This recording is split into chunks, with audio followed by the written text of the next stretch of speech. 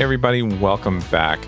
This week we're going to continue sort of the conversation that I was having with you last week about outsourcing and why you should do that for your business, no matter whether you're a podcaster or any type of business. I'm speaking to Nathan Hirsch, who is the founder of Outsource School, but he's also created and sold several businesses. He was a Amazon reseller at first, and then he created an outsourcing solution complete with virtual assistants and things like that called FreeUp, and now is running something called Outsource School. And so we have a long conversation. We talk about, first of all, how he used podcasting to grow the businesses that he's had. But then we also get into a lot of conversation about outsourcing and why people should do it and how they can learn more about how to do it from Outsource School. So without further ado, here's Nathan. We'll talk a little bit about how podcasts have affected you and your life and your business, but I want to let people get a sense of who you are and where you've come from a little bit. So could you tell us a little bit about growing up and how you got to the place you are now as an entrepreneur? Definitely. Did we start, or do you want me to? Yeah. I just dive in. Cool. I don't care. So I started off as a broke college kid, and growing up, my parents were both teachers. So I always grew up with the mentality that I would go to school, get a real job, work for 30 years, retire. And there's nothing wrong with that. That's what they did. And now they're retired and they're traveling the world. But I knew at a young age, that's not at all what I wanted to do. And it was never more evident than when my parents would make me get these 40, 50-hour a week summer jobs, winter vacation jobs. And I was working for Aaron's, which is like a rent center. I was an intern at Firestone. I learned a ton about sales and marketing and working with people, but I hated every minute of it. I was watching the clock. I hated having a boss. I hated reporting to authority. And when I got to college, I kind of looked at it as a ticking clock. I had seen a glimpse into what life was like after college, and I wanted no part of it. So I took that summer money and I started hustling. I started buying and selling people's textbooks, competing with my school bookstore because they were ripping people off. And before I knew it, I had lines out the door of people trying to sell me their books, to the point where I got a cease and desist letter from my college telling me to knock it off because I was stealing too much of their business. That was my first glimpse into being an entrepreneur. And I didn't want to get kicked out of school. My parents were both teachers, so that would not have gone over very well. So I pivoted, and I had sold some of these books on Amazon. This was 2008, 2009. No one knew what Amazon was. There were no courses, no gurus. And I thought it was so cool. I could have this 24/7 storefront, and I just had to figure out what to sell. So I started experimenting with stuff I'm familiar with: sporting equipment, video games, computers, typical college guy stuff. And I just fail over and over and over. The only thing I could get to sell were these books. And finally, I branch out of my comfort zone and I come across the baby product industry, and I list some baby products and they sell, and I list some more products and they sell. And before I know it, I'm running this huge baby product business. If you can imagine me as a 20-year-old single college guy with more hair selling $1 million of baby products on Amazon. And this business took off. My parents tell me that I should probably start paying taxes, right? So I meet with an accountant. And the first question he asked me is, when are you going to hire your first person?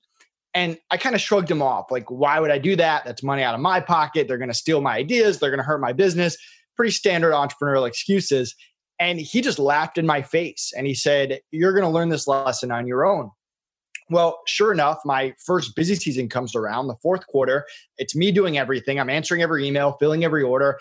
And I just get destroyed. I'm working 20 hours a day. My social life plummets. My grades go down. And I work my butt off for 8 weeks to just keep this business alive. And when I get to January, I think to myself, man, I can never let that happen again. I need to start hiring people. So I'm 20. I know nothing about hiring. I post a job on Facebook. This guy in my business law class named Connor messages me. He says, I don't know what you do, but I need a job. And I just say, you're hired. I don't even interview him. And he ends up being this unbelievable hire. He's hardworking. He's smart. He's been my business partner for 10 years. So I just hit the jackpot right from the beginning. And there I am as this punk 20-year-old entrepreneur thinking, man, this hiring thing is easy. You post a job, someone shows up, you make more money, your life becomes easier. And I just proceed to make bad hire after bad hire after bad hire, quickly learning that college kids, not very reliable, and no 30-year-old in the real world wants to work for me as a 20-year-old Amazon seller when no one even knows what Amazon is. So I turned to the remote hiring world, the Upworks, the Fivers, and make some good hires, but I just hate how long the process takes to post a job, get 50 people to apply, interview them one by one. And I kept looking for something better, something faster. And when I couldn't find it, I had the idea to build it myself. So that's really when my next company came about, the idea of FreeUp, a platform that pre-vets VAs and freelancers and gets them to clients quickly with great support and a no turnover protection. And I scaled that business for 4 years, which I'm sure we'll talk about it. And we were acquired a few months ago. And now I'm working on my next project, Outsource School. So that's a super short version of how I went from a broke college kid to textbooks to baby products to FreeUp to now Outsource School. Yeah. I met you at one of the Florida Podcasters Association meetings where you were speaking about FreeUp and that virtual staffing, virtual assistant process. And you mentioned during that talk, especially that you'd been on something like over 200 podcasts in the process of building that business. So I want to talk a little bit about your journey there. First of all, why do you think that people gravitate towards podcasts? You were on over 200. There's over 600,000 or 700,000 now, and like 51% of Americans are listening to podcasts. Why do people like podcasts? Yeah, it's a great question. I came from the Amazon industry where I didn't have to advertise or market at all, right? Amazon does that for you. That's why you pay them the 15%. So coming into FreeUp, I really had to learn marketing and branding from scratch. And for me, as a pretty frugal person, a pretty low risk person, which sounds funny as an entrepreneur, but I probably am more conservative on the risk side. For me to dump $50,000 in Facebook ads or whatever it is didn't make a ton of sense. So for me, it was about building relationships early on. And some of those relationships led to opportunities to be on podcasts. And when we were trying lots of different things from lead generation to cold calls, cold emails, to blog posts and content. And when I got on podcasts, it was a quick way to get in front of thousands of people, hopefully, which were my core audience at the time. We were still figuring out our audience. But people enjoyed my story and going from a 20-year-old to an Amazon seller. And there were a lot of failures. It wasn't just straight up. And people related to that. And they were more likely to trust my business when they heard my backstory and they understood why I actually created FreeUp. I didn't just create it because I wanted to make more money. I created it because that was the marketplace that I wanted as a business owner. So I built it. And I think people resonated with that. And from there, it became more addicting. I always joke that my first podcast, I won't even listen to because I know I didn't do a good job, but you get better and better over time. And I think a lot of people relate to that. They see your journey as you continue to grow. Sure. So tell me more about how podcasting specifically affected the growth of FreeUp. Do you have any specific stories that you could share about connections that were made or relationships were built that really grew that business? So I remember, well, first of all, we spent almost no money on marketing. Our last month of FreeUp, we spent $1,000 on Facebook and Google ads, just retargeting. So outside of affiliate programs and content swaps with different partners, podcasts was one of the number one ways we drove traffic to our business. And there were podcasts where it took me years to get on. I remember the amazing seller, Scott Volker's podcast, Big Amazon Podcast. It was 3 years of me contacting him before he would let me on. And there was this other influencer who agreed to work with us, agreed to be part of our affiliate program. And he told me that, hey, if I have you on my podcast, and I don't want to mention his name, like you're going to blow up. Like you have to be ready for it. You have to promise me that you're going to be able to take care of those customers. I cleared my schedule out for 2 weeks. I went on his podcast. It went live. And my phone just didn't stop ringing for 2 weeks. And he was checking in with me every few days, like, how you doing? I'm like, I'm still talking to your customers. Don't worry, I got this. And it was crazy. And that was the first major influencer that really blew up FreeUp or got us on the map. And then from there, it becomes a little bit easier. People recognize you. You can get on more podcasts. But it took a lot of begging and networking and connecting. And then once we got the opportunity, it was up to us to not blow it. If all of a sudden those customers went back to him and said, hey, we heard your podcast. We tried out a service. It was terrible. They treated me poorly. That would have been the end of a huge opportunity. So it was kind of interesting how that played out. Yeah. Yeah. Now, so we just talked a lot about podcasting and the specific ways that it worked for you.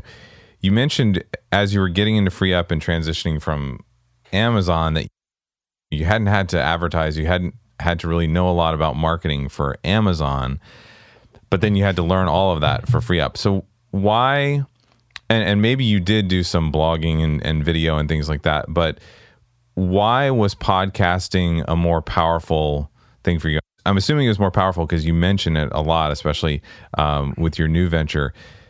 Why was it more powerful, or why was it more effective for you than those other forms of content?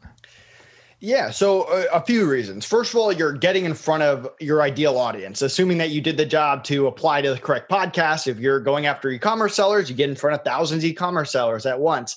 And so that's the first part of it. The second part of it that a lot of people overlook is relationships. You and I were talking before the podcast. I think a lot of people mess up because they go on the podcast, they give their story, they give their pitch, they sign off, and then they go on the next podcast. For me, I built tons of relationships with podcasters over the past 3 years that, yes, sometimes they refer me to other podcasts, but other times I'm helping them and adding value to them, whether it's through FreeUp or through a connection or whatever it is. And those relationships over time really help you. And those are people that have a voice, that are constantly putting content out there. And then next would be backlinks and SEO. If you look at the FreeUp website, our SEO skyrocketed over 3 years. And yes, some of it was content swaps and being mentioned on different stuff, but a lot of it was podcasts and having those backlinks in place. I remember when we were actually mentioned on the Tim Ferriss podcast. I wasn't interviewed, but we were mentioned, and stuff like that really helps your website, helps your organic search ranking and all of that. So it's not just one thing with podcasts. It's a lot of them. And people would hear me on 3 or 4 different podcasts, and then they run into me at a conference and be like, oh, I know you. I've heard your story. I have your background. And I mean, that opens up a lot of business opportunities. Yeah, it's amazing how those little weird connections with podcasts work, because people trust you so much that they tell everybody about you, right? Like I have a client who is a therapist and a comedian that was on Joe Rogan's podcast in hour 2, like an hour and 45 minutes into one of these marathon Joe Rogan interviews. She mentioned the podcast that my client does, and she mentioned it for maybe 2 minutes. That this had been something she'd been going through, and it was really helpful to her. And the spike in downloads that we saw on the podcast for that one day was just insane, just because of the crazy reach that you can get when people trust you.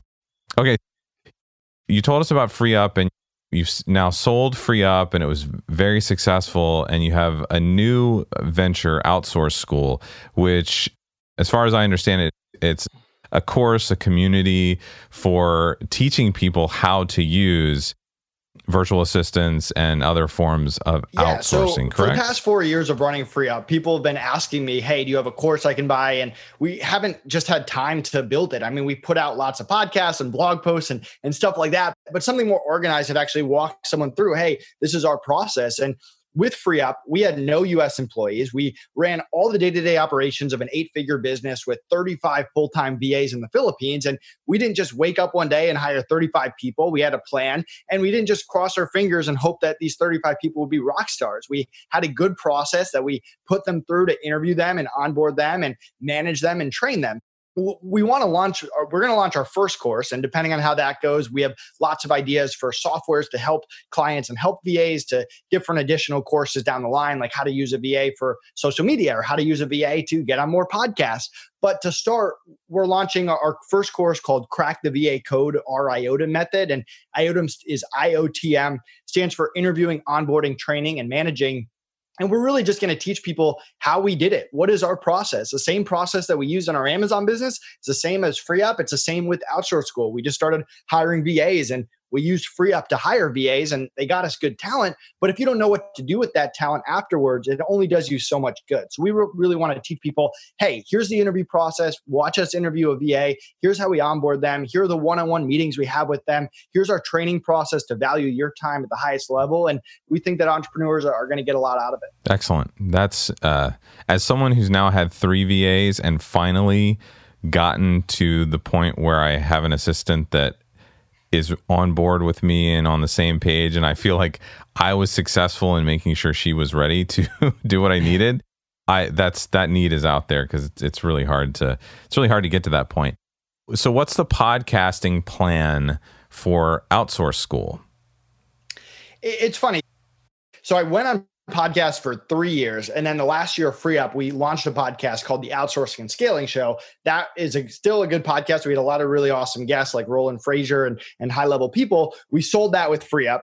Now we're starting over and we're getting on podcasts, doing the podcast tour again. I was just on the Bigger Pockets podcast talking about Outsource School. So we're probably going to follow the same path. I don't have any plans to launch my own podcast yet, but if Outsource School does blow up, I think eventually that will happen. So right now it's the same blueprint, so to speak, on how we grew Free Up, which is podcast is a part of it, but it's also partners with other people in the industry that do different things, but have similar audiences. So we'll blast them to our list and vice versa, blog swaps, whatever it is, putting out content on social media, on our blog, videos, stuff like that, and an affiliate program. We have an affiliate program that people can sign up with. We had it with Free Up. That was a big hit. We paid out $250,000 in 2019 out of our affiliate program, and we want to do the same thing with Outsource School. So same blueprint, just a different business. Very cool. So I want to go back now to the beginning of your getting involved in podcasts. You mentioned that the first interview you did, you probably don't want to listen to ever again. What growing pains, as someone who did a lot of interviews, what growing pains did you experience getting into the podcasting world, whether it be the relationships, finding people to interview you, or technical, like anything would be great to hear. Yeah. So it's funny. My first podcast, it was my second, but the first one actually didn't get recorded. The person didn't record the audio. So my second podcast was Entrepreneur on Fire, John Lee Dumas. I don't even know how I nailed that. I had hired a PR place and they had connections with him. And this was before he blew up. I was not prepared. I definitely bombed it. I won't even listen to that episode. And on the flip side, I was getting into speaking at conferences. And the first conference that I spoke at, they actually pulled me aside afterwards and just told me how bad it was. So I had two experiences where getting out of my natural comfort zone, talking in front of people, talking on a podcast didn't go very well, but I learned from it. And I think it came down to a bunch of different things. First of all, I tend to talk quickly, which I've tried to change over the years, haven't really adapted that, but more about being able to talk fast and also have clarity and have passion. Another part of it is I came from I'll say a sales background with Firestone. It's like pitch. And on podcasts, that doesn't go over very well either. So changing my approach there. And also you perfect your stories, right? If I go on 100 podcasts, the end of the journey, like the whole Free Up sale, that part's changed. So that's something new and additional. But my core stories, that how I lost everything and my manager quit on me and how my one supplier dropped me on the same day while I was on vacation, that kind of stuff doesn't really change. That's my life. It's the truth. So being able to perfect those stories and articulate them gets better and better over time. And I think just the flow of a podcast where there's more back and forth, more conversational, all that stuff, you just slowly get better at. Mm-hmm. Yeah. And I think what I'd like people to take away from that story too, is that you kept going. Like you hit those walls, you got knocked down, you got told to your face, whoa, that wasn't good, but you kept going. And I think that's really great. So as we're coming to an end now, I want people to know more about Outsource School. So if they want to learn about Outsource School, more about you, your businesses, where can they go? Yeah, so feel free to connect with me on social media. I'm one of the easiest people to contact. Nathan Hirsch on Facebook. If you go to The Real Nate Hirsch on Instagram, on Twitter, and Nathan Hirsch on LinkedIn, feel free to connect with me. I'm always putting out content about hiring and scaling businesses. If you go to outsourceschool.com, you can join our wait list. You'll get access to our beta version, a discounted price for the initial people. And connect with me however you see fit. If I can add value to you in some way, let me know. Awesome, Nathan. Thank you so much for joining me today. Yeah, thanks for having me. Have you ever wondered how other podcasters grow their audience? Well, one of the best ways to do this is by being a guest on other podcasts, borrowing their audiences. So that's why I created the Publicity Power Pack. It's a product designed to help you learn how to network with other podcasters and get invited onto their shows. There's really no better way to grow your audience. The Publicity Power Pack provides you with everything you need to network with other podcasters, be a better guest, send pitches that people actually respond to, and begin your journey towards becoming an in-demand guest. So what are you waiting for? Let me help you grow your podcast starting today. Get the Publicity Power Pack only for $27. You can go to DannyOsmond.com/PPP to get it today.